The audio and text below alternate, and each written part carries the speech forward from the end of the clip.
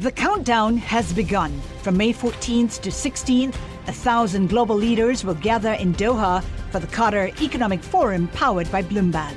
Join heads of state, influential ministers, and leading CEOs to make new connections, gain unique insights, and uncover valuable opportunities in one of the world's most rapidly rising regions. Request your invite for this exclusive event at QatarEconomicForum.com.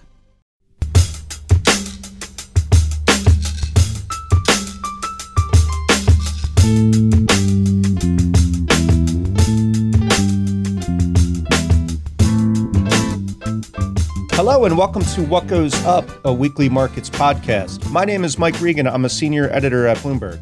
And I'm Valdana Hayek, a cross-asset reporter with Bloomberg. And this week on the show, well, the Federal Reserve did not raise interest rates at their meeting this week, but nonetheless, the markets freaked out a little bit. Probably because policymakers released projections showing that they don't expect to cut rates as aggressively as previously expected next year. Stocks sold off, and so did the bond market, especially on the long end of the curve, with the 10-year Treasury yield reaching the highest level since 2007, and the 30-year yield reaching the highest since 2011. While the latest update from the Fed makes it look more and more like they're expecting a soft landing for the economy, well, the markets are taking it pretty hard. We'll get into it with the chief U.S. economist at a major Wall Street bank. But Valdana, first, I have to say, it's been a while since we bugged our listeners to go and rate and review the show on Apple Podcast. I think we need a new gimmick to entice them. Do you have one in mind? Funny you should ask. I do. What is it? Well, I'm thinking since you're a Buffalo Bills fan, you could do like the Bills fans do at the tailgates and like smash a card table on the podcast. You have to jump. You have to jump through the table.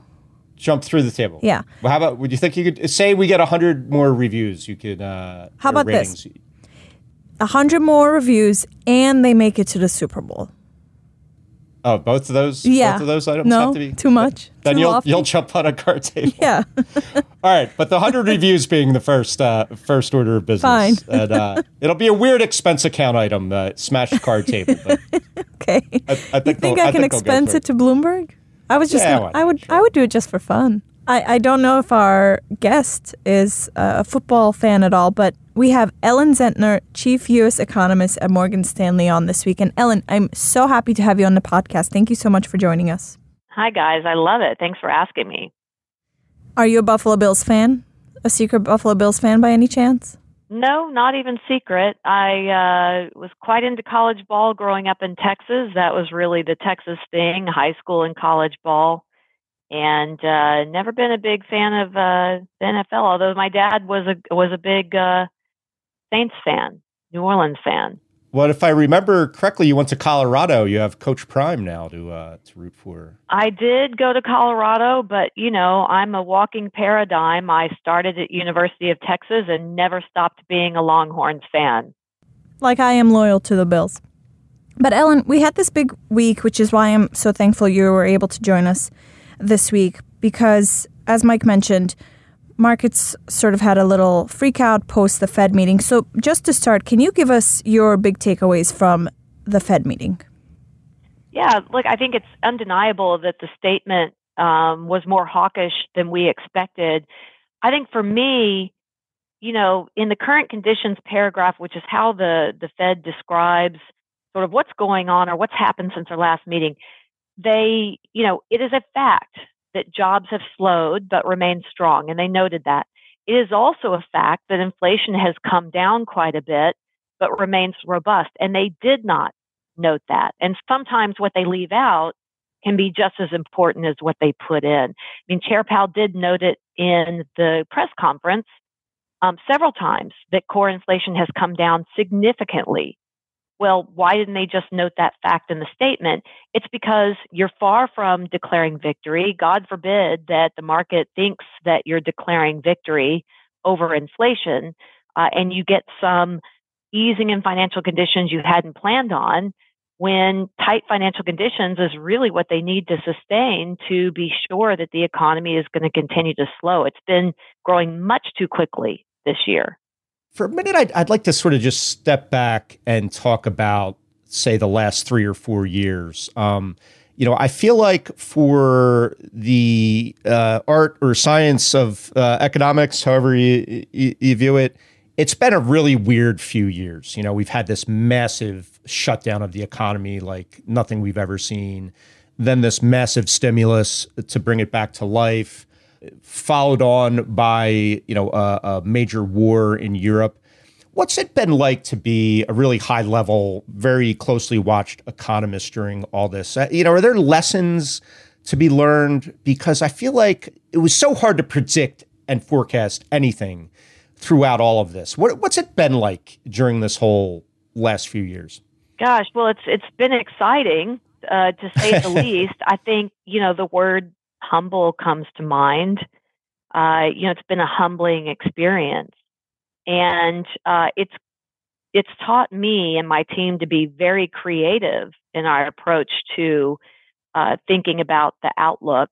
And frankly, I've been looking forward to, sort of the period that we're going through now and next year where, it's a period of normalization as we get COVID further into the rearview mirror. I think, what I'm starting to realize with some of the incoming data is that it seems like we go through these big crises and there's a lot of never will we evers. And we did this after 2008 as well. Never will we ever take on debt again. Never will we ever buy homes again. And guess what? We do all those things again. But you just have to get the crisis further into the rearview mirror. Folks were saying, we'll never go see a movie again. We're never going to the theater ever again. And I'm pretty sure that Barbenheimer brought in $1 billion through the box office. So I'm looking forward to more of the data as it unfolds to just see a normalization of the economy. I don't think a whole lot has changed in the way we go about our business. I think we just have to get a lot of these big distortions that are now unwinding out of the way. So you say you've been very creative in your approach. What does that entail? Because I remember during the pandemic, a lot of people were looking at these sort of alternative data, looking at office occupancy rates, as you mentioned, movie theater going, different foot traffic, all kinds of different measures had come about during the pandemic. They've sort of fallen off to the wayside more recently. But so what types of things does your team look at now? Yeah, well, I think to me, what was really lucky is that even before the pandemic hit, technology was advancing in a way that we were getting more and more private data sources and high frequency data sources, daily data that was becoming more prevalent, so that we were starting to find new ways to track the economy. The need for that during COVID really escalated. And so, this is where we were using Google Earth to look at ships that were parked offshore that were not able to be unloaded, and more robust use of things like Google Maps and OpenTable to figure out if people were starting to move and shake again and going out to dine and that sort of thing. And that kind of data, those data sets proliferated. And hey, for a time, they were free. Now those data sets have become more and more expensive. But using those data sets instead of just, the traditional, or in addition to the traditional government and other private sources that were already prevailing before COVID, really helped us stay more abreast of exactly what was going on the ground. And I tell you what, the fact that all of that's been introduced and used more robustly now means that also we have an even larger portfolio of data to rely on during government shutdowns when the government data is not available. We used to fly blind during government shutdowns. And I say this because we're facing a possible government shutdown on September 30th. And depending on the breadth and the length of that, we might start to miss data points. And luckily, we've got private sources and other high frequency data where we can have some sort of idea of what the economy is doing, even if we're not getting the official government data. And so I think even in the field of economics, we've seen a good deal of transformation of technology and how we use it. You read my mind, Ellen, because I wanted to ask you about that looming government shutdown, potential government shutdown. And reading one of your recent notes, you seem to think that it could be a sort of catalyst for the Fed to pause again in November. But walk us through exactly how you're thinking about it. Is it the lack of available data for the Fed that would cause that, or is it the potential damage to the economy that could be done from a shutdown, a little of both? What's sort of the implications for us for this one more curveball to be thrown at the economy at this point in the cycle? A good economist always says it's a little bit of both. And two-handed economist, right? A two-handed economist, but it really is. So in monetary policy making, uncertainty tends to lead to policy paralysis. And so certainly when you have a government shutdown, and the breadth of it matters, right? If it's a partial shutdown, there are some agencies that will continue to operate, and we can continue to get things like payroll data, even if we don't get Census Bureau data, and the like. If it's a full government shutdown, then you really don't get any of the government data. And so if we're lacking data that the Fed can officially sink its teeth into, right, then that's going to lead to an inability to make a decision about the path for rates. And so that's sort of through the lens of the Fed becomes foggy. The damage to the economy comes from, say, a full government shutdown where all non-essential workers are furloughed. And our estimate is that for every week of shutdown, it shaves off about 0.2 percentage points from GDP growth. And so that's where you're actually getting to the meat of it, that you have an impact on the outlook. Now, we can go back and look at past government shutdowns and see that, okay, in hindsight, they were sort of a blip in the economic outlook because the government opens back up. You do have some permanent loss of activity, workers that weren't buying lunch around the agencies, those restaurants, coffee vendors, others are not going to make up for that. But, workers go back to work. Congress has always approved back pay for those furloughed workers. And so especially for income, it ends up being a blip. But for the time being, it's something that stays the Fed's hand. Now, in this case, right, they've got a lot of time on their hands. They've got until the end of the year to decide if they're going to hike further. And they've left the door open to hike further if needed. I have a strong view that they're done here, but they have left the door open. And so this is just something that, the incoming data that we've got over the next several weeks, say, or month, tells me that it is highly unlikely they hike in November, but they still have the December meeting to consider after that.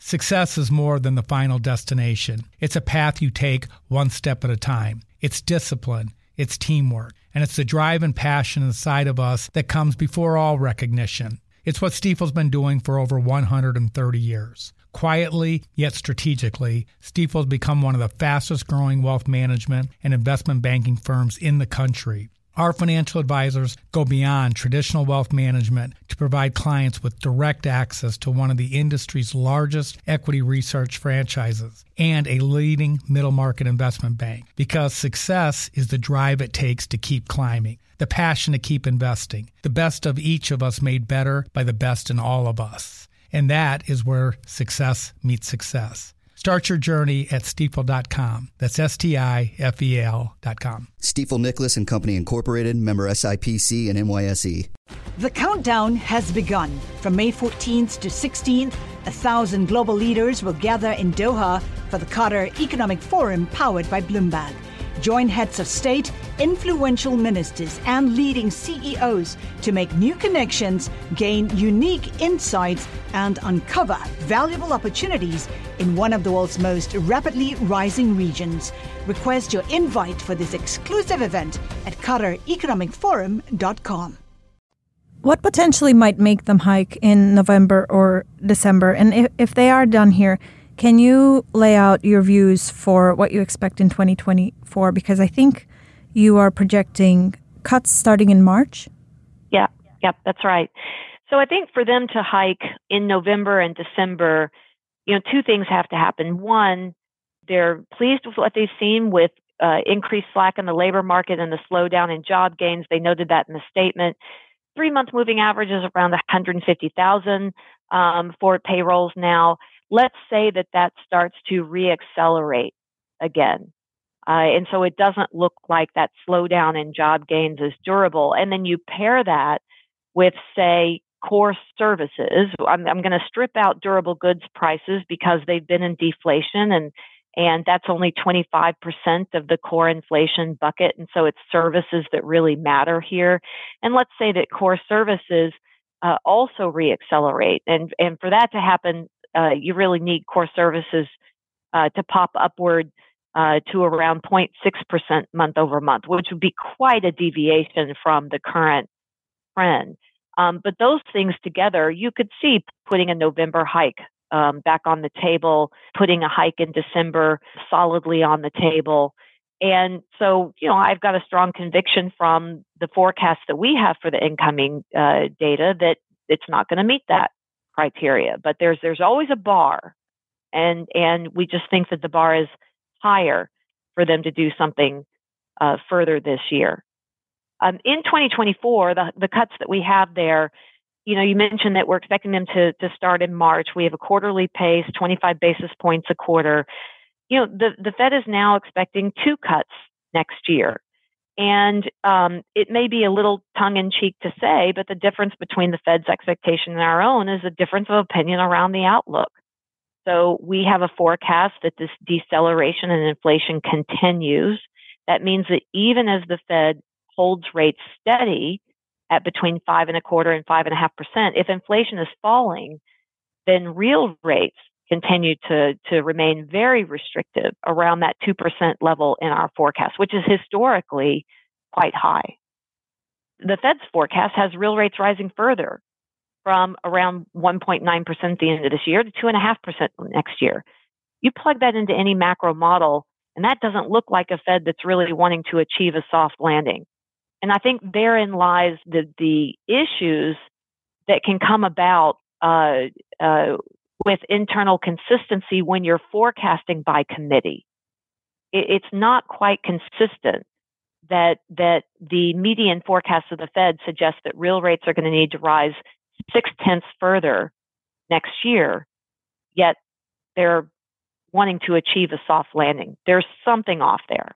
Can you talk about real rates a bit more? Why do real rates matter? And can you talk about the sort of through line to the real economy? Yeah, so real rates matter both from a company perspective in terms of profitability, from how restrictive credit is in the economy, banking's ability and willingness to lend.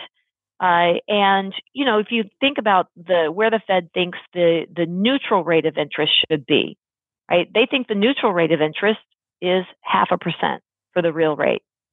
So 2% real rate is really restrictive, really far into restrictive territory. And, feeding that through into macro models would tell you that that's going to have a pretty big downward impact on the economy. And I think much larger than what the Fed thinks is necessary in order to slow inflation. I don't think individual policymakers are really thinking that we need to have 2.5% real interest rates next year, that they need to be 2 percentage points higher than neutral. But that's what it looks like if you were to just take their forecasts at face value. The impact to the real economy is essentially what we've been seeing, right? It's not that the Fed's interest rates have not had an impact. We've already gone through a recession in housing. We saw the impact on housing first and foremost. It's a very interest rate sensitive area of the economy. We've seen higher interest rates have the effect of slowing demand for credit and credit availability, making credit more expensive.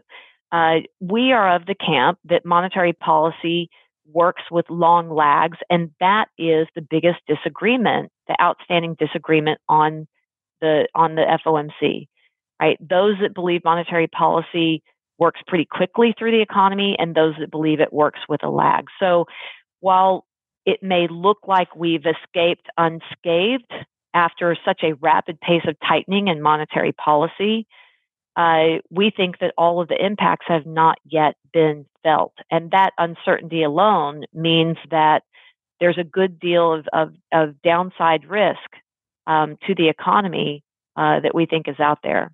Obviously, the other big elephant in the room these days is the price of oil.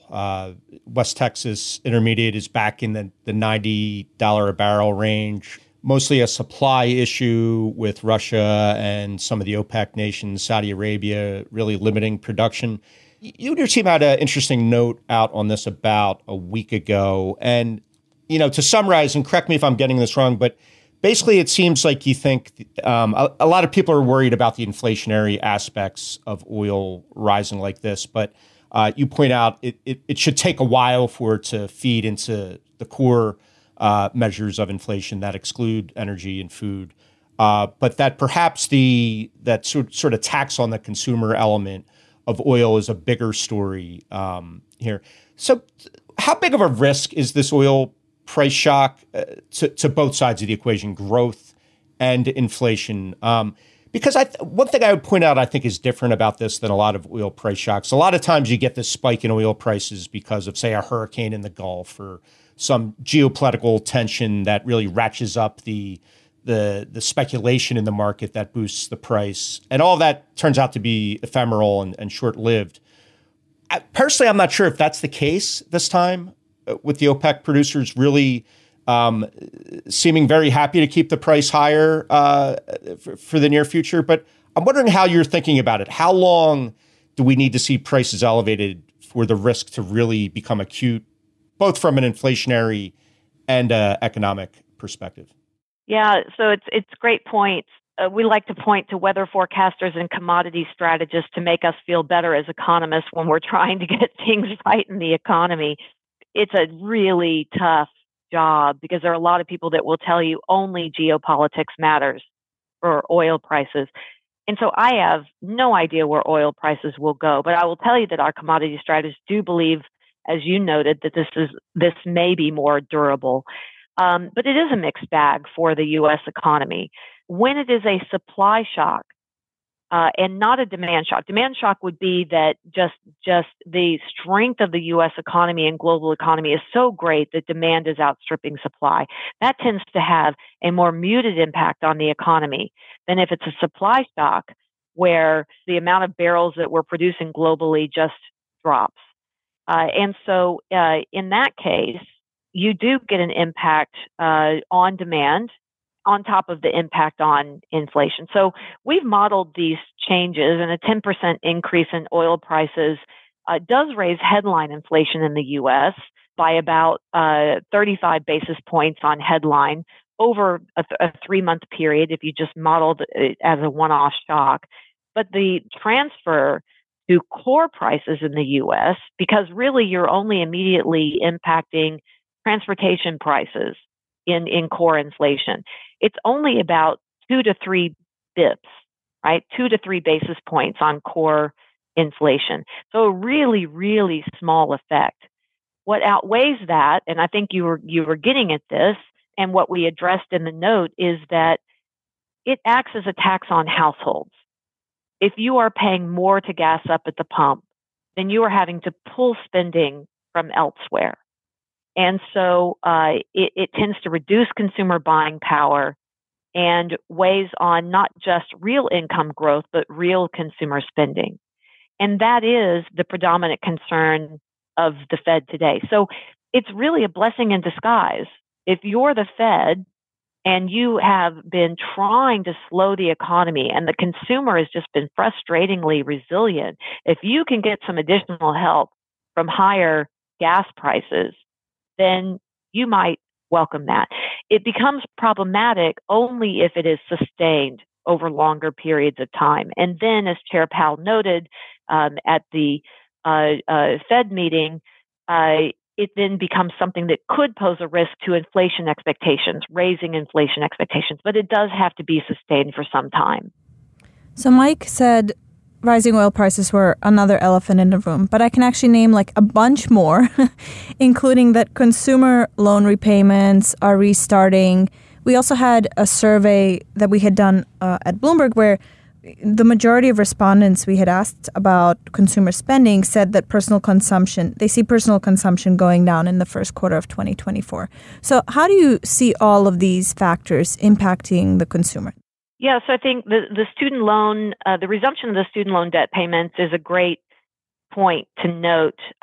We have tried to use surveys to get at the percentage of student loan borrowers that say they are going to start paying that back right away, because there is an option to be able to delay that into the first quarter of 2024. And I like to think that, as good debt holding Americans, we will delay that payment as long as we can. But it probably does create a drag in the fourth quarter and the first quarter. I will note that it has been surprising the amount of payments that have been resumed already in anticipation of that. But you can imagine that folks that have decided to start repayments already are those that want the balance to be lower when the interest rate is again applied. And of course, those that have paid it down already or already restarted that are obviously not the lower income student borrowers. Those are going to be the ones that are delaying the payments the most. But we have taken into account not just sort of the payback from, as I mentioned, Barbenheimer hitting in the third quarter, Taylor Swift and Beyonce tours peaking in the third quarter. You're going to have some payback in the fourth quarter from that, plus the start of the student loan repayments. And so we already have a forecast that consumer spending is in decline in the fourth quarter. Now, some of that are just those one-off impacts fading, but I think further weight on consumer spending in the first quarter is likely as well. Now, is the consumer falling off a cliff? No. We think that in the grand scheme of things, when you smooth through these impacts, it really shows that consumer spending is just continuing to slow. And there is sort of a little spoken about silver lining here, and that is that in the second quarter, wage growth among lower income households started to turn positive on an inflation adjusted basis because inflation has come down. Now, higher gas prices can throw a monkey wrench in that temporarily, but that means that we have started to get some modicum of buying power back for lower income households. So I think there's plenty here that tells me that the consumer should not fall off a cliff, but that consumer spending will be slowing. And I think that will, 70% of the economy is consumer spending. And so that's critical to the Fed, who's looking to further depress inflation going forward.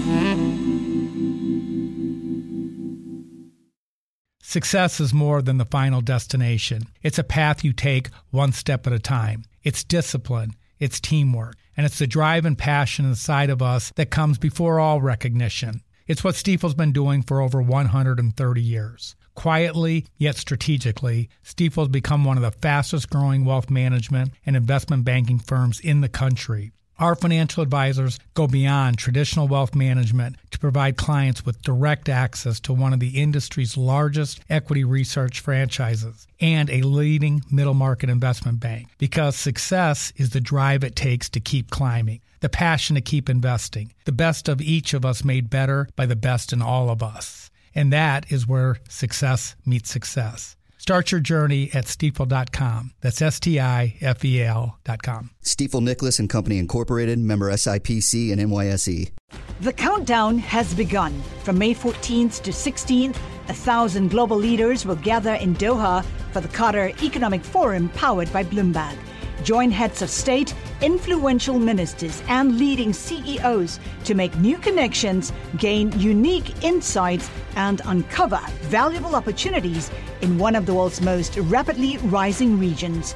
Request your invite for this exclusive event at QatarEconomicForum.com.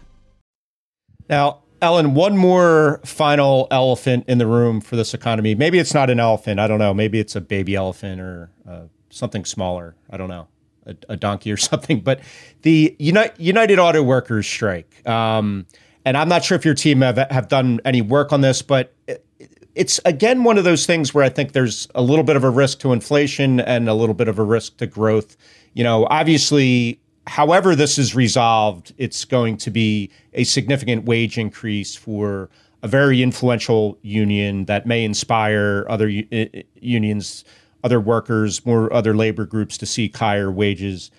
Also could cause the price of cars to go up again. That was a pretty big part of the CPI numbers for certain months, used cars. And obviously, if there's a lot of lost production, there's going to be a drag on growth. But how big of a deal is it if it lingers on, if the strike expands to other plants? Is it a risk to the headline numbers in either CPI and GDP, or does it not rise to that level? Yeah, I think that autos are a major sector in the U.S. And right now the strike has started off small. It's not impacting a good deal of workers, right? So it's not been as big of a drag as we initially expected on, say, the employment report. But let's say it extends for some time more and broadens out to capture more workers. So first and foremost, if it extends through mid-October and starts to capture the survey week in which we survey employers for their level of payrolls, well, then you could get something like a negative payroll print in the month of October, which would be reported in early November. So again, go back to the additional fog this creates on the data front for the Fed. In terms of GDP, it's interesting. There seemed to be some evidence that automakers were ramping up production ahead of the planned strike. But it does interrupt production for the time being during the strike, and then that resumes. So you would have further weight on fourth quarter industrial production and GDP if the strike goes on for a while. Average hourly earnings is interesting because it's not just the fact that, if you count the UAW strike alone, it's not that big of an aggregate wage bill to really move the needle nationwide. But as you say, what if there are spillovers? What if other unions take the example of UPS and UAW and start to follow suit? You start to get a notable impact if, say, you're pulling in the majority of all union workers in the U.S. So it does take a significant wave, capturing almost all union workers, to really show up on average hourly earnings in a meaningful way. But I think that I would just take it at at its least. It adds to all of that data fog we've been talking about, that it will make it very difficult for the Fed to hike rates further this year. Ellen, I have a million more questions for you, so I'm going to combine two of them very quickly because I think this is important to bring up. One is about your track record, which you've been spot on about the soft landing narrative. I think you've been calling for a soft landing for quite a while, so I wanted to ask you about that. But I also want to ask you about, I don't know if ironic is the right word or what word we can use, but is it ironic that recession odds have gone up just as people have priced out a recession? Yes, I think those are great questions, and it gives me a chance to pat myself on the back, which economists have a rare opportunity to do. And we have been calling for a soft landing since February of last year. And we could do a whole nother podcast on just why that is. But, I think what I would like to impart is that even as I've had that long soft landing narrative and others have finally grabbed onto that, I have not reduced my recession probability. First of all, let me just say, any economist that says they're accurate more than 2 quarters out is just lying. You can get the narrative right. You'll almost always get the numbers wrong. And so with that being said, I'm very confident that we have enough momentum in the economy to get us through the next 6 months. And so I think for the next 6 months, the odds of recession should be lower. I think when you go out a full 12 months, which when we talk about recession probabilities, it's always over a 12-month horizon. The 6 months beyond that, I am not so certain about. I think there's been so much monetary policy tightening that I do believe has not all come through. I think a lot can go wrong with the economy the further you go out on the horizon. And so I have not reduced my recession probability that within the next 12 months, there's a 40% chance we do have a downturn. I'm confident it will be mild, but I do think that we have to be realistic and not reduce the probability of recession too much just because today growth remains very resilient. Well, Ellen Zentner, Chief U.S. Economist at Morgan Stanley, thank you so much for joining us today and sharing your thoughts. A lot to think about. Can't let you go quite yet, though. However, we do have a tradition on the show where we must share the craziest things we saw in markets this week. I'm going to go first. Mine's a little stale. It's almost 2 weeks old, so forgive me, Vildana. All right, Wall Street Journal story about California real estate, particularly the Brady Bunch house. Did you watch the Brady Bunch as a kid, Vildana? I did not. She might be a little bit younger than us. I know. I'm dating myself here, Ellen, to some degree. But famous house, you see the picture of it at the beginning of every show and every commercial break. It recently went on sale. And so it's time to play the Price is Precise. And you guys have to guess what the sale price was for the Brady Bunch house. I'll give you a little more details. It was previously bought by HGTV, and they did a whole show about remodeling the inside of it to make it look like the house on the show, which I'm not sure boosted its value because it's all dated 70s appliances and furniture, and I'm not sure that's what your average LA house hunter is looking for.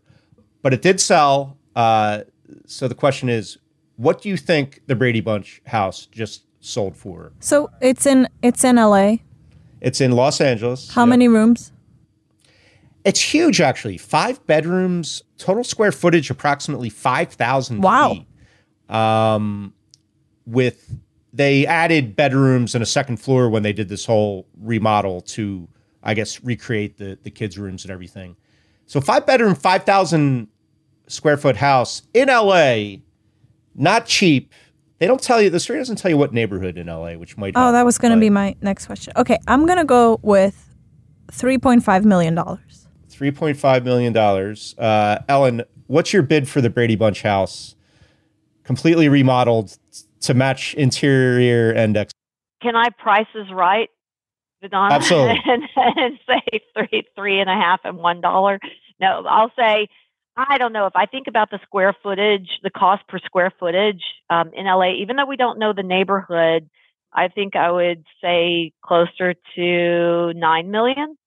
Wow. I would have guessed somewhere in that vicinity, I'll be honest. A 5,000 square foot house in LA, 5 bedrooms. But as the buyer points out, it actually sold for less than what HGTV bought it for because the buyer thinks no one wants to live in a house with these 70s appliances and shag carpet. And so $3.2 million.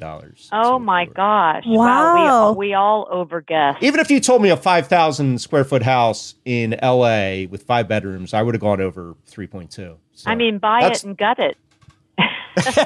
Although that might not be allowed. Now, if there's historical landmark designation on it, as you know, that's going to reduce the value. That's right. Yeah, I don't know if a recreation of the historical interior counts, but maybe. I don't know. That's all I got. I have a good one. It's also a Wall Street Journal story.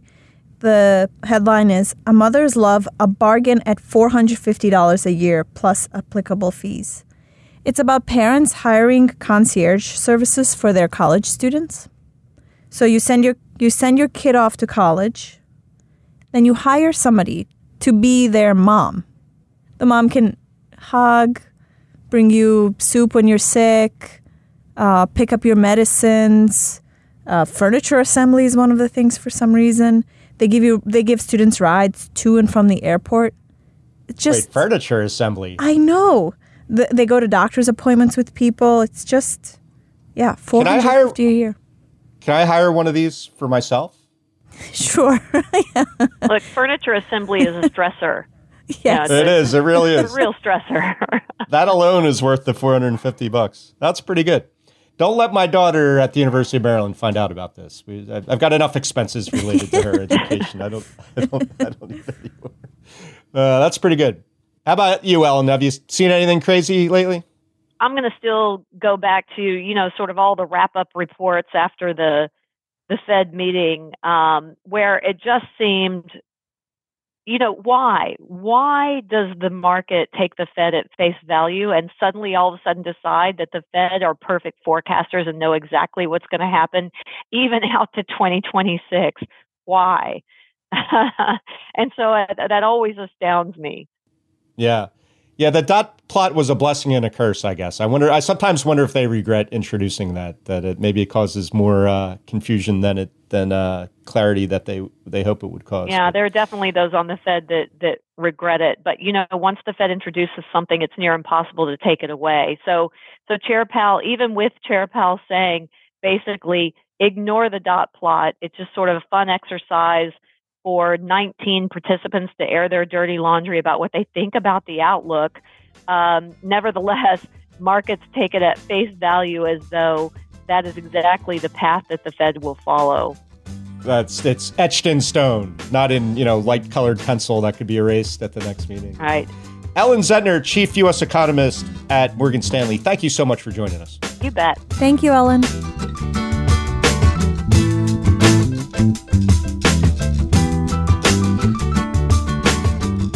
What Goes Up will be back next week. Until then, you can find us on the Bloomberg Terminal, website, and app, or wherever you get your podcasts. We'd love it if you took the time to rate and review the show on Apple Podcasts so more listeners can find us. And you can find us on Twitter. Follow me at Reganonymous. Vildana Heinrich is at Vildana Heinrich. You can also follow Bloomberg Podcasts at Podcasts. What Goes Up is produced by Stacey Wong. Thanks for listening. See you next time.